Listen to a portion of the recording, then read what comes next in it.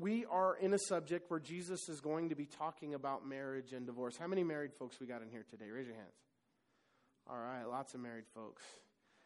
How many folks in here, raise your hand if you want to be married? The same people raised their hand. That was good. What I meant was, I was teasing the single folks. You know, I was trying to get a singles ministry started. So, get some singles in here. We got a couple married couples that met here in church. So, I'm super blessed by that. So, that's the best place to meet a spouse is in church, right? So in chapter 19 and verse 1, it says, "Now it came to pass when Jesus had finished these sayings that he departed from Galilee and came to the region of Judea beyond the Jordan." And so we just came from the area of the Galilee. And when you go to Israel, you land in Tel Aviv. The airport is in Tel Aviv along the coast of the Mediterranean.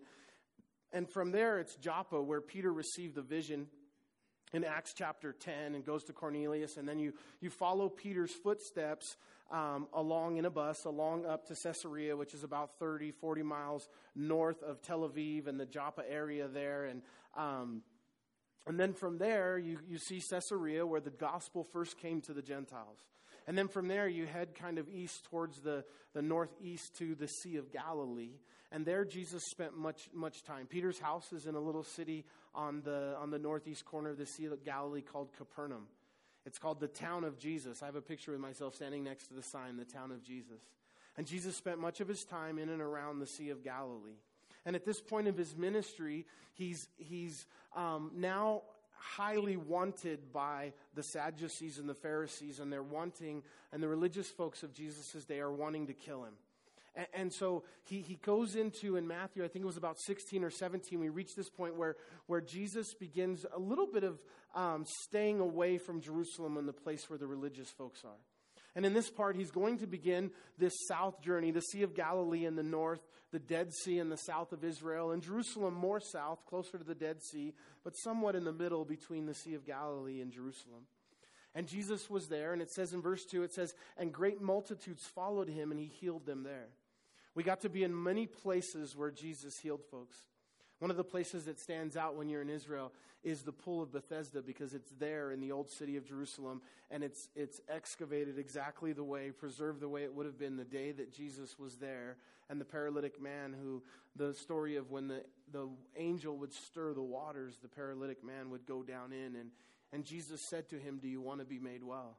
And we stood there this year at the Pool of Bethesda, and the youth pastor at Joshua Springs shared a really good message about that, and standing in the place where it happened. You know, it's super powerful, and it's super nostalgic. You know, and people ask me, you know, can you feel the presence of God when you're there? And I'm like, yeah, I can feel it like lightning. But the reality is, you can feel the presence of God in your bathroom in Tooele, just the same. Because the power and the presence of God is everywhere, and it's a condition of the heart. Jesus said, or the Bible says, that if you seek me with your whole heart, you'll find me. And for those that desire to seek Jesus, it doesn't matter if you're standing in the holy places in Israel where things actually happened, or you're here in Tooele, God's going to touch and be with you everywhere. God has the power and the ability, he's omnipresent, to be with you in the same way. But one of the things that happens while you're in Israel, it's kind of like and yes, it's kind of cool to be there, and it creates an awareness of his there-ness. But it's nothing magical. It's a city. Jerusalem, for the most part, is today a very secular city. And lots of things like you would find in any major big city going on, you know, clubs and bars and kids and people and things. And, you know, and so a lot of it is just a normal city to some extent. I mean, what's not normal about it is the Bible said that Jesus said that Jerusalem was the city of the great king. So he claims Jerusalem as his city, the only one in the world, the city of the great king. And it's like being at a men's retreat or a women's retreat. You know how you feel when you're on a mountaintop experience and and you're studying the Bible all day, and you're with believers, and you're praying, and you're singing songs, and and then when you do that and you add the location to it, it is super special. But there's nothing magical in the site itself, right? Only in the condition of our hearts. And the magic of walking with Jesus happens in each one of our hearts. The magic of knowing the Lord and being intimate with God is a condition of you receiving and accepting and believing and being intimate with God wherever you are. we had some amazing times this year in Israel, and I would hope that, want everyone to see and experience that. I'm actually going to, people asked if I was going to show some slides or some pictures, but I think on Wednesday night, I'll take a few minutes and go over some more of the trip of Israel. And so if anybody wants to come and be a part of that, Wednesday night at 7 is our midweek Bible study. And if you're not normally a part and you'd like to come this week, we'll talk a little bit. I'll show some pictures from Israel. So I got to tell you guys one story. I was in the grocery store. Must have been Friday morning. So I was on Israel time still, and so I was trying to sleep, and like 4 o'clock in the morning I was wide awake, which is about noon in Israel. And so it was like, couldn't sleep, laying in bed, and finally I just said, forget it. So I got up, and I hadn't been over here to the church to see what happened after I left, so I came over here. It's like 4:30 in the morning, and got up, and I got in the jacuzzi, did some devos, and then I came over here for a little bit and got to see the stuff that I didn't get to see, and it was about 6 o'clock. And so I headed over to the grocery store at Macy's. They opened at 6, and I was checking out, and I told the lady, I normally don't do my grocery shopping at 6 a.m., but I'm still on Jerusalem time. And I said, I just got back from Jerusalem. And she said, oh, my gosh, really? She's like, what, were you scared? She's like, wasn't it dangerous? And you know what's funny is that so many people have that concept and that idea of Israel. And I looked at her with all sincerity, and I said, Jerusalem is the absolute safest place on planet Earth. And that's the truth. And, a lot of people, some of you guys were texting me because you were watching the news and you were seeing that rockets were being fired in the Gaza Strip. And there was, 2 Israeli soldiers died. And our tour guide, the morning it happened, he was in tears telling us of one of the Israeli soldiers that died. Which was interesting. I just thought, because he didn't know the guy personally, but, nationally there was a connection. And Herzl, our guide, was emotional when he was sharing with us that one of the Jewish police officers, military guys died in that fight. But, we had no idea what was going on if it wasn't for the news. And I guess it's like, it can be like anywhere, if you're in LA, you're probably going to be safe in a lot of places. You stay out of Watts or Compton, and we used to say when we were living in Yucca Valley, the most dangerous part of the trip was the drive through San Bernardino on the way to the airport. But in Israel itself, the security is so high. And there are some places where, but you just don't go to those places. We don't go anywhere near those places. We didn't hear or know of anything that was going on other than the news. And we're in the old city of Jerusalem. We're in the Jewish quarter. And the old city of Jerusalem is, it's the old original city of David. And the walls of the old city are a little bigger now. And sits right in the center of Jerusalem. That's where the Temple Mount is, which gets a lot of notoriety in Israel. When you think of Jerusalem, you think of that Dome of the Rock, which is actually not a Christian or Jewish site. It's a Muslim site, but it's kind of iconic, and it kind of gets the idea. Well, just below that is the Western Wall, and that's for the Jews, their most holy site right now, and they meet there every day and pray, and their schools are there, and so the old city breaks up into quarters. You have the Armenian quarter and the Catholic quarter and the Christian quarter and the Jewish quarter and the Muslim quarter, and we're in the Jewish quarter. And we're in the food kind of courtyard area, and we're eating. And we're a group of 47 that's on this trip. So our guide is there talking to us, and Pastor Gerald is talking to us, and we're 47 people, so we're in a group. And right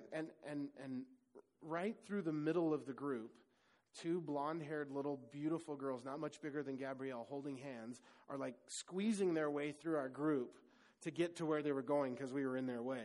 And we stop, and these 2 little girls are coming through, and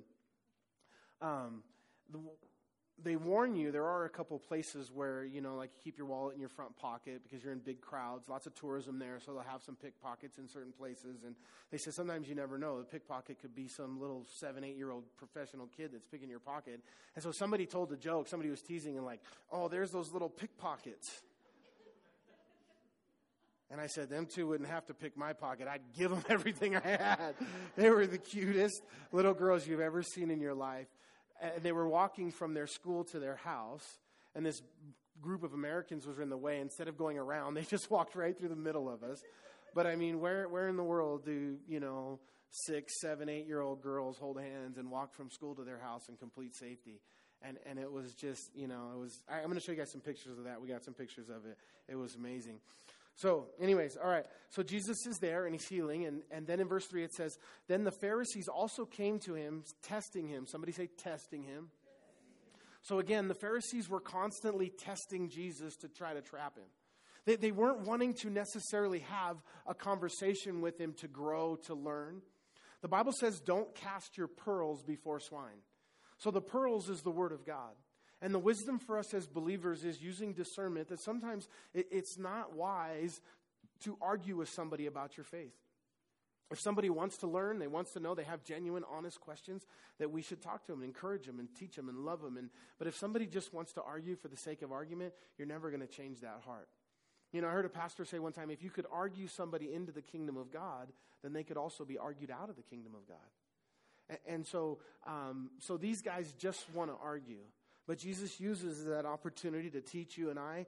And they said to him, the Pharisees testing him, saying to him, is it lawful for a man to divorce his wife for just any reason? So in the book of, you can turn with me if you want or just hang out, I'll be right back. But in the book of Deuteronomy, in chapter 24, it says, when a man takes a wife and marries her, and it happens that she finds no favor in his eyes because he has found some uncleanliness in her, and he writes her a certificate of divorce, puts it in her hand, and sends her out of the house, when she departs from his house and goes and becomes another man's wife. If the latter husband detests her and writes her a certificate of divorce and puts it in her hand and sends her out of his house, or if the latter husband dies who took her as his wife, then the former husband who divorced her must not, of course, take her back to be his wife after she had been defiled. For that is an abomination before the Lord, and you shall not bring sin on the land which the Lord your God is giving you as an inheritance. So this was in the law of Moses, this right of divorce. But basically what it said in the law of Moses, that if you found, and women couldn't divorce their husbands, but husbands could divorce their wives. And the law of Moses said if you found an uncleanliness in her, then you could divorce her. So the rabbis of Jesus' day, Shimei and Gamaliel, those were the famous interpreters of the Hebrew law of Jesus' day, were arguing, and one would say, one was very conservative and one was very liberal. And Gamaliel, being very, very conservative, said the only thing that constitutes uncleanliness in your wife is if she's had immorality, for adultery. And the other guy said, well, in the law of Moses, if she's committed adultery, it's a capital crime, and you don't need to divorce her because she's committed a capital crime. That's not what it means. What uncleanliness means, in a very liberal interpretation, Shimei said, and he went on and on and on, explained what uncleanliness in your wife could be. He said, if she burns your toast in the morning, then you might find her unclean and you can divorce her. If you're in the street and you see another woman who is more clean than your wife because she's more pretty, then that has constituted an uncleanliness in your wife and you can divorce her. You know, I've tried that. I've traveled the whole world trying to find an uncleanliness in my wife and a girl more pretty, but I never have. So they're bringing this argument of the liberal and the conservative school to Jesus, and they're trying to trap him, knowing that no matter what Jesus says, he's going to divide the group in half. No matter what he says, that half the people are not going to agree with him, the conservative or the liberal interpretation of what uncleanliness means. And the laws of uncleanliness between these guys went on and on and on and on. And so Jesus said, and he answered and said to them, have you not read? I love that. Okay, have you not read? What was he talking about? Read what? Read the Bible. So again, for you and I, you know, one of the things that God's been doing in our church, just with where we've been in the Bible, in some of the messages the last month or so, is been bringing this idea to you and I that there's a responsibility upon your shoulders and upon my shoulders to walk with the Lord. That it's not necessarily somebody else's responsibility to foster, to put a bridge, to help you to, see that you walk with the Lord, right? That no doubt the church exists for those exact purposes, but at the end of the day, each one of us has a responsibility to grow in Jesus, to walk with the Lord, that God expects that in us, that God desires for each one of you. We spent a message before I left about David strengthening himself in the Lord and unpacked that. And the week before that, we talked about Moses going up on the mountain and now the veil of the temple renting and each one of us being invited personally to come to God. And just been encouraged that each one of us has a responsibility to walk with the Lord. Amen? And so here, I love it that, this is another layer where some of you might say, well, this pastor says you can lose your salvation. And this pastor says you can't lose your salvation. Which is it? This pastor says that, that you have to speak in tongues to be saved. And this pastor says you don't have to be speaking tongues to be saved. And on and on and on. This pastor says that there's free will. And this pastor says that it's the sovereignty of God. Which is it? And I love that even though that happens, God might say to you and me, have you not read? And then again, the responsibility for you to be in the Word of God, to make those decisions for yourself, to find those things out. And so these guys are arguing about which one of the pastors, which one of the rabbis is telling the truth. And Jesus says, well, what have you found in your own personal study? What is your interpretation of it? Have you not read? Now, of course, these guys read. Their whole life was to read and study and memorize. You had to memorize the first 5 books of Moses. Anybody want that task? And so in order to memorize the first 5 books of Moses, they would have known and read. And so Jesus says to them, have you not read that he who made them from the beginning, somebody say the beginning, made them male and female. And he said, for this reason, a man shall leave his father and mother and be joined to his wife, and the two shall become one flesh. So there's a verse in Genesis that sometimes we just kind of cross over. And it's that verse where God says, I've made a male and female, I've made them. And we just kind of keep going. But there's so much theology in that idea. First part of that theology is just that men and women, if you haven't noticed, are very different. Right? And what happens in marriage so often is we want our husbands or our wives to react to situations in life the way that we do. And a husband is wired to, if there wasn't for sex drive, men would we'd just hunt and fish all day, every day for the rest of our lives, and, wouldn't matter. And 2 guys go and they spend a week hunting and fishing, and we sit shoulder to shoulder and we grunt and we kill things and we come home and our wives say, well, how was Dan's wife? And I say, Dan's married? Yeah, how are his kids? Dan has kids? I didn't talk to Dan on the weekend. We grunted and we killed things and my wife thinks this is so crazy. Like, what's wrong with you? Because if she went away with Wendy for a week and she came home, she would know absolutely everything there was about Wendy's dogs, cousins, friends, neighbors, mailman, and everything in between. And not only that, she would have to tell me all of it. She would have to repeat to me when she got home the entire week's conversation. And then, and I'm having a hard time, and I'm struggling to follow the conversation and be interested, and she thinks it's so crazy. And what we want to do is we want our spouses to act like our friends.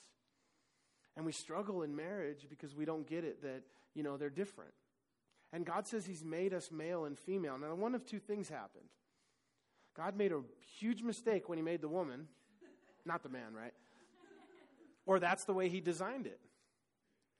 That God gave, when for a child gets 23 chromosomes from its mom and 23 from its dad, right? And I think that in God, it's kind of similar in a way that God gave part of who he was to the women and his strengths to the women, and part of who he was to the man. And then he tells us that the 2 should become one flesh. So they are no longer 2, but 1. And in that, there's very difference, but both created equal, both created even in the eyes of God, not one greater than the other. The Bible tells us that God is neither man nor woman. He's mentioned in the masculine all the way through the Bible, but God is spirit. He's the Father. And God has created men and women so different. And for us to come together and complement each other. Some of God's strengths in a man, some in a woman. Some of God's strengths are just, men's strengths are just that. They're just physical prowess. I know we live in a day where, women want their rights. But the last time I checked, there's not too many women when there's a noise in the house that tell her husband, hey, hang out, I'll be right back. Yes, dear. Let me know. And she goes and, let me go sweep the house, I'll be right back. It's usually the man's role, right? And again, so God created us male and female. And I'm not going to get into the tangent on homosexuality here, but by design, God made us male and female. And the first commandment of God was to create and procreate, and that doesn't work any other way. And so he says, Jesus brings them back to what's called first mention. Whenever anything in the Bible, we get the first mention, the first word of marriage, of love, of different things as you go through Genesis, Exodus, Leviticus, Numbers, Deuteronomy. One of the rules of biblical study is called first mention. So he takes them back to the very first mention of marriage. And Jesus is going to tell them that it was God's intention that marriage would be forever from the beginning. That was God's original intention. God's original intention was that marriage was between a man and a woman, and it was for life. And God defined marriage, and so men don't get to redefine marriage. Our culture doesn't get to redefine marriage and say what marriage is and isn't. God defined marriage. And he says, have you not read? And then verse 5, it says, and he said, for this reason a man shall leave his father and mother and be joined to his wife, and the two shall become one flesh. And in verse 6, it says, so then they are no longer two, but one flesh. Therefore, what God has joined together, let not man separate. We use that in our weddings, that verse that Jesus just did, let not man separate. It used to be that they would say in the wedding, I don't say it anymore. Actually, I never have in my weddings. If anybody here has a problem or anything, like some guy in the back jumps up, oh, I do, they shouldn't get married. We don't care anymore, right? Sit down, shut up. And then he said to them in verse 7, why then did Moses, or they said to him, why then did Moses command to give a certificate of divorce and to put her away? Now pay attention, they said command. Now, Moses did not command, and Jesus is going to correct him on this. And Jesus is going to say that his original design, he's already said that his original design for marriage was between a man and a woman and forever. Adam and Eve were designed to live forever. They were designed to stay together forever. And they said, well, then why did Moses command? And I read the verses to you. And he said to them, Moses, because of the hardness of your hearts, permitted. Did Moses command or permit? He permitted, he allowed. And he only allowed divorce because of the hardness of the heart. To divorce your wives, but not from the beginning, it was not so. That was not God's original intent. And because of the hardness of man's heart, Moses put a clause inside there that would allow for divorce in certain situations. And I say to you in verse 9, whoever divorces his wife except for sexual immorality and marries another commits adultery. And whoever marries her who is divorced commits adultery. And his disciples said in verse 10, if such is the case of the man with his wife, man, we shouldn't get married. Who should get married then? It's better not to marry. So obviously we knew which school the disciples adhered to. They must have been in the liberal school of marriage, because when Jesus said that there's no reason to leave your wife, even the disciples themselves said, wow, then, their logic was, well, if I have to be that committed to her, maybe it's better not to marry. Maybe I shouldn't get involved in it at all. So Jesus said, only in the case of adultery is divorce allowed. Now, and then he says, he goes on and he talks about that if someone divorces, they commit sexual immorality. One of the most asked questions on CSN, to Every Man an Answer, one of the most asked questions I get as a pastor oftentimes in the area of divorce is, am I now people that are Christians and they read this, they didn't know it before, and they receive this, and they've been divorced, and they say, am I living in sexual immorality? Have I committed, or am I in sexual immorality? But what it doesn't say here is that this is the only unpardonable sin, right? So Jesus uses some very strong language. And the bottom line and the answer to the question is no, you're not living in sexual immorality. But Jesus uses some strong language to illustrate that in that situation, there is sin, and there's sin on both parts. But for those who, and the Bible says God hates divorce. It's pretty strong language, right? But the Bible never says God hates those who have been divorced. And just like any other sin, it's forgivable. And God forgives and restores and heals. But moving forward, we can't use it as an excuse. Oh, I'll just do it and God will forgive me. And God uses strong language because he wants us to understand that he takes marriage and the vow that you took very seriously. In marriage, when divorce happens, it's usually the children. What's funny, in the very next verse, in the very next section after this, Jesus is going to go on and he's going to begin to talk about children. And there's a reason for that. And the reason why God hates divorce, and not those who have been through divorce, but divorce, is because the hurt for the individuals, for the children. Marriage is, the word in marriage that the two shall become one flesh. It's a word of binding, of gluing. And the illustration that we use is if you take two pieces of construction paper and Elmer's glue and you glue them together, a husband and a wife, and they're bound together in marriage. And then they begin to have kids. And so you take Elmer's glue and you begin to add more family to this. And then you set it out in the hot sun. And for as long as they're married, it sits and dries in the hot sun. And then in order to divorce, what do you have to do to these construction pieces of paper that have been joined and glued together? You have to separate them. And can you separate them without them tearing? No, it's impossible. And as those children of God's lives are being torn through divorce, how does the heart of a loving Heavenly Father feel? It's hurt. God loves you. God loves you as his children, and and divorce is painful, and it hurts him, and he doesn't want you to go through that. Unfortunately, we live in a world that divorce is so rampant, especially in the United States. Maybe not all around the world, but especially here. The divorce rate today is higher than 50%. It's a little better in the church, but not much. And it should be. You'd think that the church would be better at it than the world. Because a threefold cord, the Bible says, is not easily broken. That's a husband, a wife, and the Lord Jesus, and the Lord woven in. And also the idea, the concept that we don't enter marriage as a test. We don't enter marriage as, well, I hope it works out. One of the best advice Lydia and I ever got when we first got married was that divorce is not an option. And Pastor Bob, who did our premarital counseling, Pastor Gerald did a lot of it, but for Lydia and I, he had his assistant pastor do it, and he said, divorce is not an option. He said, murder, maybe. but divorce is not an option. And then he said, you have to decide now that you'll never use terms like divorce. That's the big D word, is a forbidden word in your house. Leave me, and you say things in a fight that you don't mean.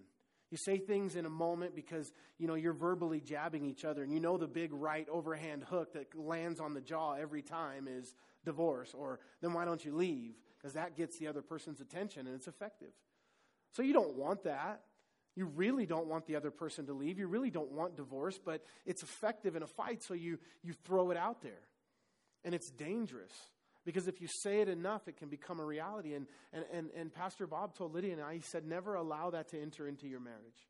Never use the word divorce. Never threaten to leave one another.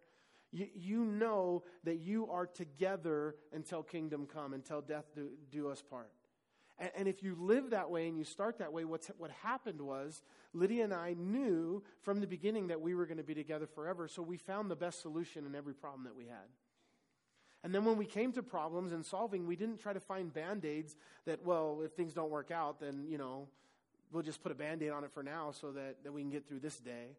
No, we had to have a permanent solution. We had to have resolution. We had to have healing in our hearts. And divorce is not an option. And through that, it strengthened our marriage. And it strengthened what God's intention was. God's intended and God's laid out a way that we can have a good married life. He's laid out 2 simple rules for husbands and wives. And a lot of divorce issues, every marriage issue stems upon the 2 biblical concepts of marriage. Husbands, love your wives as Christ loved the church and see that he gave himself for her, and let the wife see that she respects her husband. And everything stems from that. But usually, oftentimes when we're dealing with marital problems or rocky situations, it started with one of the two or both maybe departing from personal intimacy and devotion with God. I think there's been times, if I'm being honest, where, I haven't been the husband that Lydia needed me to be. And I was failing in our home. And rather than look at me for something that I just wasn't doing and providing, Lydia had to strengthen herself in the Lord. And she had to do what God called her to do for me, but as unto the Lord. And get her eyes off of me and get her eyes on Jesus and let Jesus motivate her. And let Jesus help her to be obedient, to do the things that God's called her to do in marriage. And that's been the thing that's got us through a lot of times. And then more times than not, it's been me who's had to go to the Lord for help to get through the issues. No. So, Jesus uses some strong language. And he tells the original heart of marriage. Now, for those that maybe have experienced divorce in the past, or those that, what the scripture I read in Deuteronomy, what it's saying is that they can't come back. The husband can't take her back because, what would happen is you could have these loopholes through the law of Moses, and, a wife might say, well, he can only leave me for sexual immorality, so I'll go and I'll have sexual immorality, and then he'll divorce me, and then I'll be free to go do what I want. And then I can go back an hour later and get remarried to him. Well, with the Lord, a day is 1,000 years, 1,000 years a day. So it doesn't matter if it's, an hour later or 10 days later. You've still been involved, and the husband's not to take her back because of sexual immorality. And the divorce that's forbidden here again is, for the case of sexual immorality. So again, if, you want to leave because for reasons of sex, or you have an affair, or you meet somebody and God forbids that. Now, does God forbid, or do we as a church, never counsel that it's divorce is an option in your marriage? Well, number one, if you come to me and a husband is being physically abusive to a wife, I'll never counsel her to stay in that house. Maybe not divorce, something, but definitely separation and safety. Change the locks, kick him out, you get out. And if somebody wants to tell me, oh, well, you're counseling divorce, I'll say, yeah, okay, let me find the biggest guy that I know. He's going to come live in your house, and he's going to beat you up every day for a couple of days and see how you like it. And I never counsel anybody to have to stay in a situation where somebody's physically abusive. In the case of sexual immorality in a marriage, God has said, and Jesus said here, that you have the right to divorce, to leave. Pretty sure if I committed sexual immorality, my wife would divorce me. And have every right to.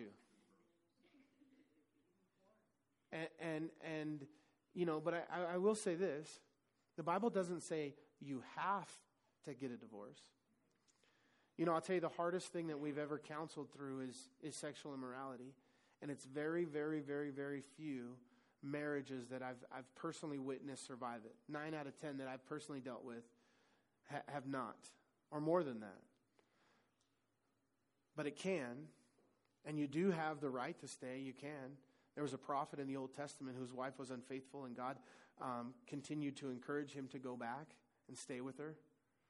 She showed up pregnant, and it wasn't his kid. And so he just named the kid, not my son. Hey, what's your name? Not my son. Not my kid. It's like, yeah, that's not my kid. But God counseled him to stay. I have a pastor friend who's an amazing pastor and his wife, and they were young, and he was in the military when they first got married, and he was overseas, and he had an affair. And she stayed, and God has completely healed their marriage, and God has completely used, and they're a rare case. But today, they can counsel, and she can say, I've lived it and walked through it, and God can use them to help other people who are going through a similar situation to be able to be healed and helped. But you do, again,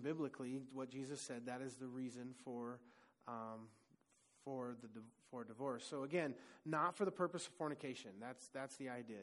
You don't have that right. So then it says here again in verse 11, but he said to them, all cannot accept this saying. Oh, I'm sorry, because the disciples in 10 said, well, then who was better not to marry?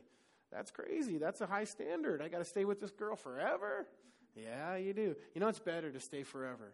You know, the best sex is with two couples that have been together for more than 5-10 years and have only been with each other. And what does the world tell you? That you know, erotic intimacy and pleasure is derived from multiple partners and on multiple different occasions and different things. And that's the farthest from the truth. It's the worst pleasure that's out there. And what's proven scientifically from secular studies is that monogamy between a husband and a wife that have been together for a long time. Also, Duke University did a very interesting study, a secular university, and not swayed because of Christian values. Secular university. They had couples that were on the brink of divorce, and they studied the couples, and the couples who got a divorce and the couples who stayed together. They went back, and 5 years later, they checked on all of their lives. And they found that the couples who worked through the very difficult situations and stayed married were happier than the couples who divorced. The couples who divorced 5 years later were miserable. And they were on to another marriage and all the other things that go on with the kids and all those things. And then he said to them in verse 11, all cannot accept this saying, but only those to whom it has been given. For there are eunuchs who were born thus from their mother's womb, and there are eunuchs who were made eunuchs by men, and there are eunuchs who have been made themselves eunuchs for the kingdom of heaven's sake. He who is able to accept it, let him accept it. Do you know what a eunuch is? Let me ask you this. Do you know what a eunuch is missing? Castration. A eunuch is a male who is missing a part of his body, if anybody doesn't know. And so Jesus is talking about the idea of celibacy. And he said, not all can accept it, but only those to whom it has been given.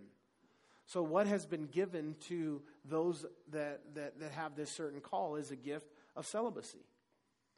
Now, you know, men and women have been created naturally by God to have a desire for intimacy. That desire for intimacy, that drive that men have, that women have, there's nothing wrong with that. That's godly. God's given you that.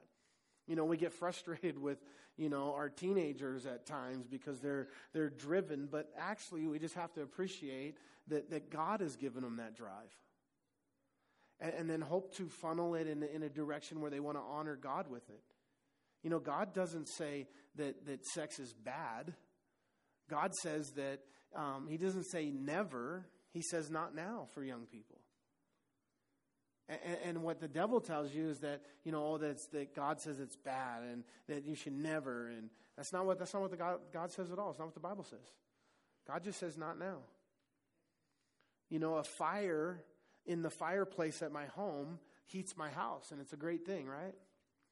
A fire on the couch in my home is not a good thing. A fire in the back seat of my car is a terrible thing. But a fire in the right place, under the right circumstances, is a blessing of God. And God has created it such that it's designed and it's intended for pleasure. It's intended as long as it stays within the confines of marriage and of the design of God. And it's blessed by God.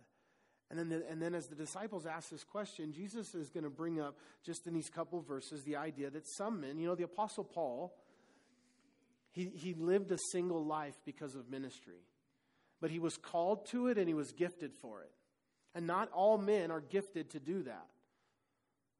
And so the Apostle Paul, what's also interesting though about the Apostle Paul was that the Apostle Paul was married. Did you know that? And we don't know. The Bible doesn't tell us what happened to Paul's wife. Some suggest that the Apostle Paul's wife, you know, because the Apostle Paul was a staunch Pharisee and not a believer in Yeshua. And when Paul received Yeshua as his Messiah, that she didn't, that she stayed true to her roots and she wouldn't convert, and that she left Paul at that time. We don't know. That's the idea. Maybe she died. She definitely disappears, but Paul was a voting member of the Sanhedrin. And one of the rules to be a member of the Sanhedrin was that you had to be 30 years old and married in order to be on the council of the Sanhedrin, a very prestigious council of 70. And Paul was one of the youngest members of the council and a leader in the Sanhedrin. He was a Pharisee of the Pharisees. So he had to be married at one point in his life. But as Paul's ministry goes on and we follow, beginning in about Acts chapter 10, the entire rest of the book of Acts, and then most of the New Testament is about the life of Paul. And Paul was not married until he died. So he lived and was gifted the gift of celibacy. But for those that try to live celibate, men that try to live in celibacy without a supernatural gift of God, it doesn't go well. It's part of the problem of the controversy and the things that are going on with the Catholic priests. And unfortunately, what's happened is the Catholic Church has put a requirement upon the priests that they have to stay celibate, but they've not been given a gift of God of celibacy. And just like you and I, they have natural desires and God-given desires that are not being met, and so it's turning into perversion. But for those that are called, those that are gifted, and you just have to know that you're called and gifted. We had several missionaries in our church back home who were in their 40s and had never been married because they did missions work abroad all over the nation, and God gave them a supernatural gift to stay single. And because of ministry, they didn't have the ability to have a husband or a wife. Both male and female missionaries that were at JS. One of them is now married like at 45 years old, lived a celibate life and honored the Lord until they were 45, and then God changed that. And so then the idea of the eunuchs, some are made eunuchs. I guess there was a guy who read this and thought that God wanted him to be a eunuch, and so he castrated himself, and then later he found out his theology was bad. One more story, and then we're going to talk about kids for a minute. True story. I heard this. I thought it was pretty good. Neil Armstrong, when he landed on the moon, you guys know his famous line, "One small step for mankind, for man, one giant step for mankind." And then when he got back on the space shuttle, his mic was still on, and he said, "Good luck, Mr. Degrassi." And when he got home, those in the thing, they knew his famous statement of Neil Armstrong, and they would ask him, "What did you mean when you said, 'Good luck, Mr. Degrassi'?" And he would never answer them. He just kind of smile and just wave it off, but he would never give an answer. And later, it was like 1990s, someone had asked him, "What did you mean, 'Good luck, Mr. Degrassi'?" And he said, "Well, I can tell you now because they're both dead." He said, "But when I was a kid, in my neighborhood in Jersey where I grew up, or Ohio where I grew up, I was playing baseball, and the ball went into my neighbor's house, Mr. Degrassi's house, and he said it was before the days of air conditioning, and their windows were open, and him and his wife were having a fight. And I went to get the ball, and I heard his wife say, 'Sax, Sax, you want Sax?' When that little boy next door walks on the moon." So I was just saying, "Good luck, Mr. Degrassi." Verse 13, and then again, 13 is tied to the idea of marriage. And so it's interesting again, because the idea of marriage and divorce, and it's not God's will for those things because of the harm that happens to the children, because the way that the children are taken. And so the fact that it's mentioned, this little story is brought up here, I don't think is by accident. It says, "Then the little children were brought to him that he might put his hands on them and pray, but the disciples rebuked them. But Jesus said, 'Let the little children come to me, and do not forbid them, for such is the kingdom of heaven.' And he laid his hand on them and departed from there." So, again, this kind of thing happened one other time. And, the disciples tried to forbid the children from coming because Jesus was busy and he didn't have time for them. And he's too important and, don't have the kids hinder. And Jesus rebuked the disciples in a very strong rebuke. And he said, "Let the little children come to me." He was going to make time to spend with the little children. And the value of him. Then when he put one on his lap, he said, "You will not enter the kingdom of heaven unless you become as this little child." And then the childlike faith. You know what's bound up? There's sin and rebellion bound up in the heart of a child, right? It's not that children have this amazing, purity that they were just like you and I. They were born with sin. They're just as greedy and selfish as any adult. It's just all bound up in a little, in their little body. It's funny. It's interesting about kids. You don't have to teach kids to lie. You don't have to teach kids to be greedy or sin. You have to teach them to share, and you have to teach them to tell the truth. And so, kids were still born with sin nature. But kids are also born with an amazing childlike faith to believe. And their minds aren't clouded with intellect and problems. They just believe. They believe their parents. The boys don't anymore. They're too old. But Gabrielle still thinks I'm really cool.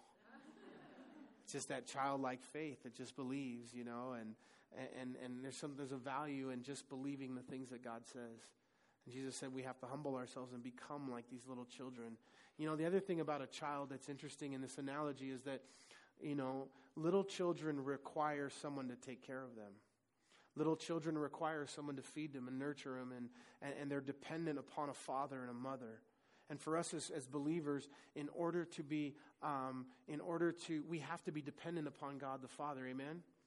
He's going to talk about it. It's going to tie into the next thing. That rich people have a problem because they for those that trust in their riches, they don't trust in God. And a child who requires a parent to provide for them to live, we have to be like that child and require and desire that God will take care of our needs. And then he says, in verse 16, he says, "Now behold, one came and said to him, 'Good teacher, what good thing shall I do that I may inherit eternal life?'" Somebody say, "Do." Somebody say, "Shark, do, do, do, do." Don't do it.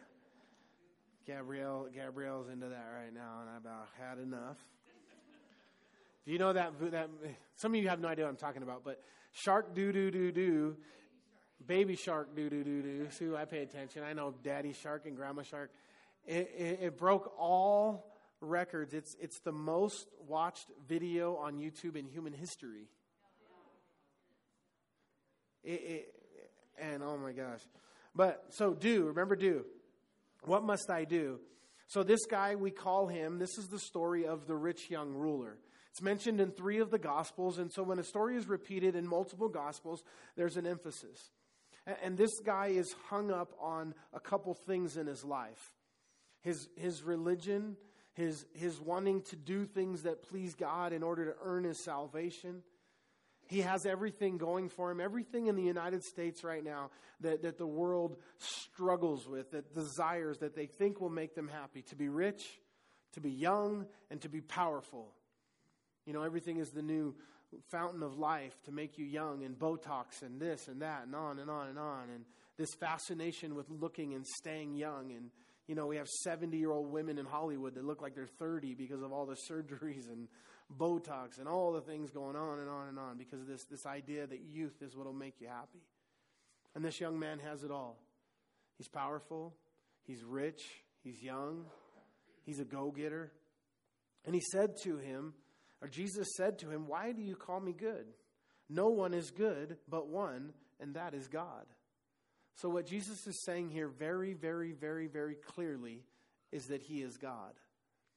That, or he's saying that he's no good. And I'm pretty sure Jesus is not saying that he was no good.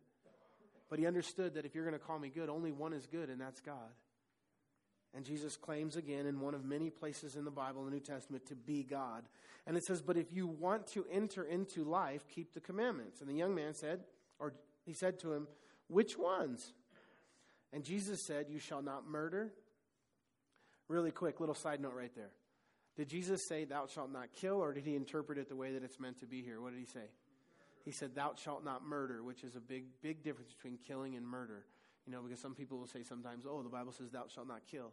No, the Bible doesn't say that. The Bible says thou shalt not murder. So that's what Jesus says here. He gives clarification. So that was a side note. And he said, "You shall not commit adultery. You shall not steal. You shall not bear false witness." So there's 2 tables of the 10 Commandments. Some of them dealing with our relationship to God, and some of them dealing with our relationship to man. So all of the ones that Jesus listed here are in the second table of the commandments that are our relationship to our fellow brother. How we should treat each other. We shouldn't steal from one another. We shouldn't lie to one another. We shouldn't murder one another. We shouldn't commit false witness. We shouldn't commit adultery. We should honor our father and mother. And we should love our neighbor as ourselves. And the young man said in verse 20, all these things I have kept from my youth. What do I still lack? Now, first of all, the young man wanted to earn something. He wanted to do something to earn his salvation. He wanted to be good enough to earn God's favor. And he thought pretty highly of himself, and no doubt he was a moral person. This wasn't somebody who was immoral. This was somebody who was, by most standards, really good. Now, I don't know how many of these he actually kept from his youth. I'm sure he was a moral and a good person. But if we hold him to God's standards, he obviously doesn't. I mean, one of them is to love your neighbor as yourself. He was rich. If your neighbor doesn't have what you have and you really love them like yourself, you give them what you have. And so no doubt, like the rest of us, he would have struggled in areas. And all of the law of Moses is tied together. For anybody who wants to please God based on the law, based on rules and regulations, on your do's and don'ts, I want you to understand something about the law of Moses. If you break one jot or tittle of the law of Moses, you're guilty of 100% breaking it. So don't be somebody who wants to communicate and relate to God based on rules and regulations unless you're absolutely perfect. Jesus said the standard was all you have to do is be perfect as my Father in heaven is perfect. You know, it's the idea like if you're in a boat and the boat has 10 planks along the bottom that keep the water out as you float along the ocean. How many planks have to be missing for the boat to sink? Just one. You're still going down. And so one jot or tittle, one part of the law of Moses is broken. You're guilty of the whole law. And the whole point of that is to, again, make the point that nobody can earn. Nobody can keep the law. Only one person in history ever kept the law of Moses perfect, and that was the Lord Jesus himself. And so here this guy is trying to be justified based on his keeping of the law, and in his own mind, he thinks he's pretty good. And that's the problem with being a good person, because I don't care if you're a child molester or if you're a super saint, you think you're pretty good. You know, before I came to Christ, I thought I was pretty good. I was moral. I didn't sell drugs on Sunday. I didn't cheat people. You know, I did things honest. And so then Jesus said to him, after he said, what do I lack? Jesus said to him, if you want to be perfect, go, sell what you have, and give to the poor, and you will have treasure in heaven, and come and follow me. But when the young man heard that saying, he went away sorrowful, for he had great possessions. Now, this idea of go and sell all that you have and give to the poor is not a universal commandment, so relax. You don't have to, in order to be a Christ follower, sell everything you own and give it to the poor. Many people in the Bible were very wealthy that God used. Nicodemus was a very wealthy man. Jesus had lots of wealthy friends. The person whose tomb he was buried in was a wealthy guy. The Garden of Gethsemane where he prayed in was a wealthy friend of his. Abraham was super wealthy. Job was super wealthy. David was super wealthy. Solomon was the richest man that ever lived. And so it's not the universal commandment that we have to sell everything we own.